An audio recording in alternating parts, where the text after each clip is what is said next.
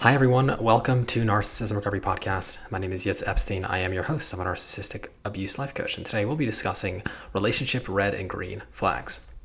I'm going to start with the relationship red flags. And this is a list that applies both to yourself and your partner. If you're in a relationship and you are seeing these signs, you want to ask yourself the question, is this relationship fulfilling me? Is this something I want to continue to invest in? The way I see it is just because we've committed days, months, years ago, decades ago, it doesn't mean that the relationship is still working for you. So you want to always check in and identify if the relationship is good for you, is healthy, is growing, or is it toxic, is it abusive, even in something you want to kind of end. So to begin, relationship red flags. First of all, if you or your partner are simply unhappy. The way I see it is relationships are designed to help you grow and evolve, become your highest self. And that is one of the most incredible feelings, fulfilling feelings. So if you're not happy, if you're not fulfilled, and you're not growing, then you want to ask yourself, is this relationship going in the direction of where that'll fulfill me into my higher self? And again, if you're not going in the direction of your dreams, of your vision, of your higher self, if you're not feeling better and better about the direction of your relationship, definitely a red flag. Do you find yourself losing yourself and your independence, your individuality in the relationship? Are you a people pleaser? Are you walking on eggshells? If this is the case, you may be a codependent, or you may be in a relationship with a narcissistic abuser, in which case the relationship is certainly not healthy. It's probably toxic, and if it's abusive, it's certainly something you want to throw the red flag on and identify if the relationship is serving you. Next, if you feel the need to convince your partner of any need that you have, that it's real for affection, if relationships are a give and take, it's a give and receive. And if this is not for the most part equal, obviously at times it's more on one side and more on the other. But if you find yourself constantly trying to prove who you are and prove your needs are valued and get them met, then this is certainly a red flag. If you are staying together for the kids. Now, this is extremely controversial, but if you are staying together for the kids, that means the relationship itself is not sustainable and is not healthy and is not good for you or for your partner, and kids are essentially being used to keep it together. A lot of people say staying together is a sign of commitment, but the way I see it, it actually forces the child to lie and really live in a pretend world and get a blueprint for a relationship where there's no love and no real true connection, and I see that as extremely damaging. So that a red flag there.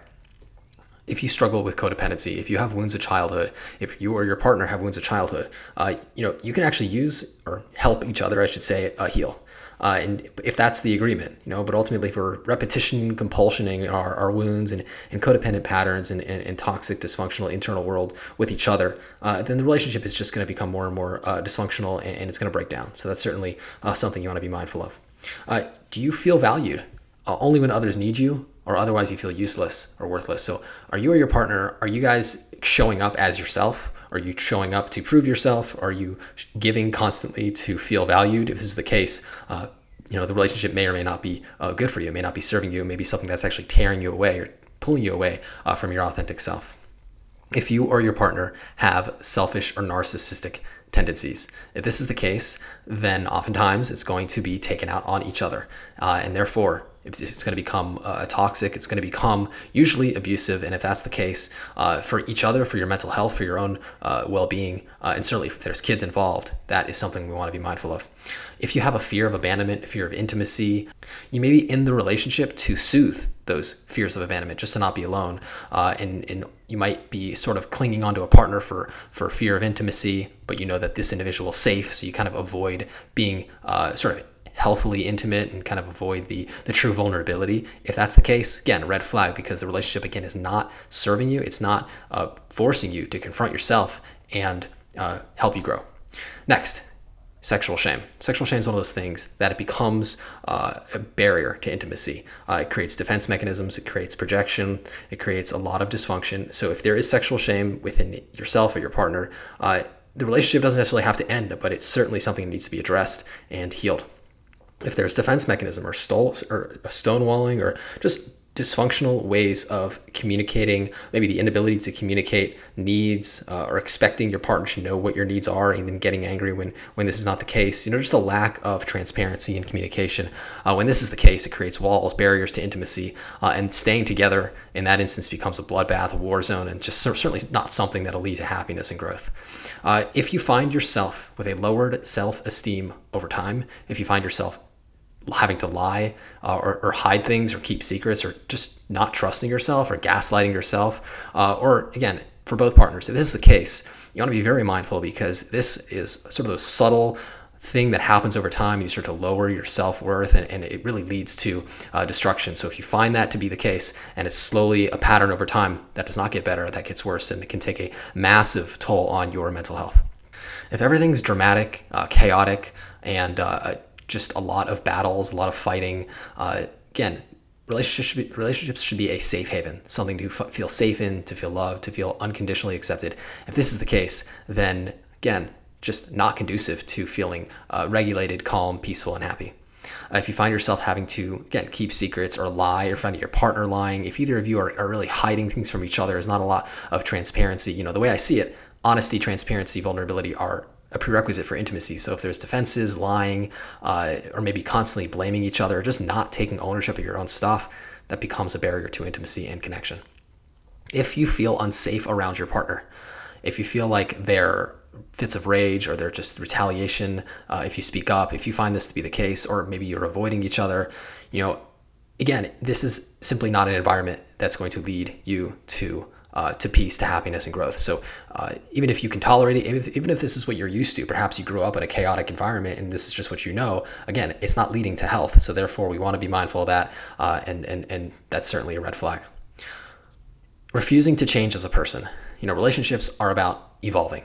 No one enters into a relationship and stays the same if it's healthy and if it's growth-minded. So therefore, if you're each refusing to own your own stuff and become more evolved and healthy and just happier people, and just simply grow and expand as people, again, that's a stagnant relationship, and that's certainly going to keep you stuck and not help you reach your higher self.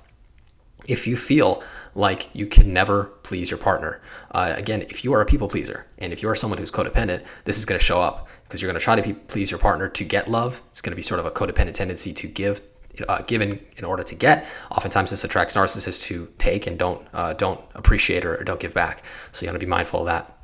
If you feel self-hate, and if you are ashamed of yourself, or if your partner is self-shaming, self-degrading, relationships should help you love yourself more. They should help you get to know yourself, accept yourself, and love yourself more. So again, if you're finding yourself hating yourself more and more, oftentimes it's because we're denying parts of ourselves, or we're just defended against parts of ourselves that we don't love, that we're ashamed of. Again, this relationship is just not bringing you to health. If you find that there is financial abuse, if either of you are controlling, or there's irresponsibility, relationships demand maturity. They demand you to take on challenges and take what life throws at you. So if you're finding yourself being exploited in this way, or your partner, again, you want to be very mindful. If you are seeing narcissism, narcissistic tendencies, or if you or your partner are narcissistically abusive, because these are patterns, these are habits, and as hard as they are to change, and as possible as they are to change, they are very difficult. They are ingrained oftentimes since childhood. So unless each of you decide to take full ownership and go on a healing journey and heal those tendencies, heal those wounds of childhood, these relationships will just become dysfunctional, toxic, and oftentimes, again, narcissistically abusive. If there's cheating, so this is similar to lying, if there's cheating in any way, not just on a different partner, but just simply financially cheating, emotionally cheating, emotional affairs, whatever it is, again, if there's not a place that you can both feel emotionally vulnerable and emotionally, metaphorically naked, then you don't feel safe, you don't feel like you can let your guard down. Then there's a sort of a lack of connection that's going to be a result. And finally, when it comes to red flags, is there a lack of sense of self for each of you? Is there a struggle to set boundaries? This is usually going to be the case with enmeshing relationships, codependent relationships, narcissistic relationships. If there is a lack of a defined sense of self, there's going to be a very difficult time to communicate, to exchange energies, and to truly show love in a healthy way. So now I want to talk about green flags. If you're finding yourself with these green flags in your relationship, then that's a fantastic thing. That means your relationship is most usually thriving, growing, and helping you become the healthiest, most incredible, powerful, authentic version of you. So firstly, are you or your partner happy? I do believe, like I mentioned a little bit earlier, relationships are designed to help you grow and feel fulfilled and therefore happy. So if you're not happy, then again, that's a red flag. But if you are happy, that means that this is something that is aligned with your mind, body, and spirit, and therefore a healthy relationship. Are you becoming a better version of yourself with time? Like I said several times, becoming authentic, becoming more evolved, becoming the best version of yourself, that is the goal of a relationship. That's why we have growth partners, to reflect back parts of ourselves that need help, that need healing, with love and compassion. So if you're a growth partner and you're evolving, then relationship will get better with time. So if you're noticing your relationship getting better with time, that is a green flag. Do you feel safe? Do you feel comfortable? Could you be yourself? Is there an equal give and take for the most part? Are each of you fair? Is it a just relationship? Is it a moral relationship? Is there compassion, kindness, empathy, patience? Is there healthy communication that ends in resolution as opposed to ending in drama, fighting, lack of closure, and just chaos? Are you guys able to set and maintain healthy boundaries? Respect for each other's needs, respecting your own needs, and then respecting your partner's needs and doing what you can to meet those needs. Wanting to hang out with each other and be together as opposed to avoiding each other. Are you guys passionate about life? Is this you excited about the future? Is this something you look forward to? Do you communicate about your vision and then talk about it and get excited about it and refine it over time? Are you looking to grow? So if there's a growth mindset, that's a green flag. And finally, are you looking for ways to make the relationship exciting, new, and just something you're passionate about, something you're proud of? If any of these are the case, then your relationship is most usually healthy and thriving, and that is a fantastic thing. I think at the core, we all thrive. We all thrive when we're loved, when we're accepted, when we're appreciated, and this most usually happens when we're in a healthy, interconnecting, loving relationship, one that leads us to our higher self. So, like I mentioned a little bit earlier, just because you are together for a long time, that does not mean that the relationship is still good for you or serving you. Oftentimes we get stuck into these ruts and we think, oh, I've been married for 40 years or 50 years.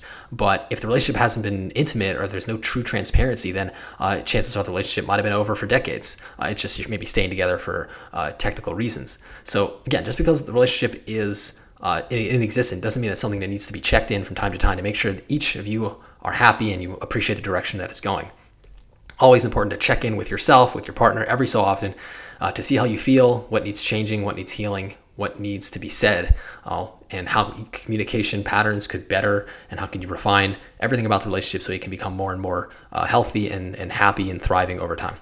So if you are struggling, if you're finding that these red flags that I mentioned earlier are something that are an issue for you in your relationship, and either you want to leave or you want to work through them, please allow me to help you and or your partner to work through these things so you can create that environment that I believe we all crave and desire, which is a healthy relationship, so that you can evolve into your highest most healthy version of yourself. So I offer a free 15-minute consultation, so definitely take advantage of that. My email, info@yitzepstein.com.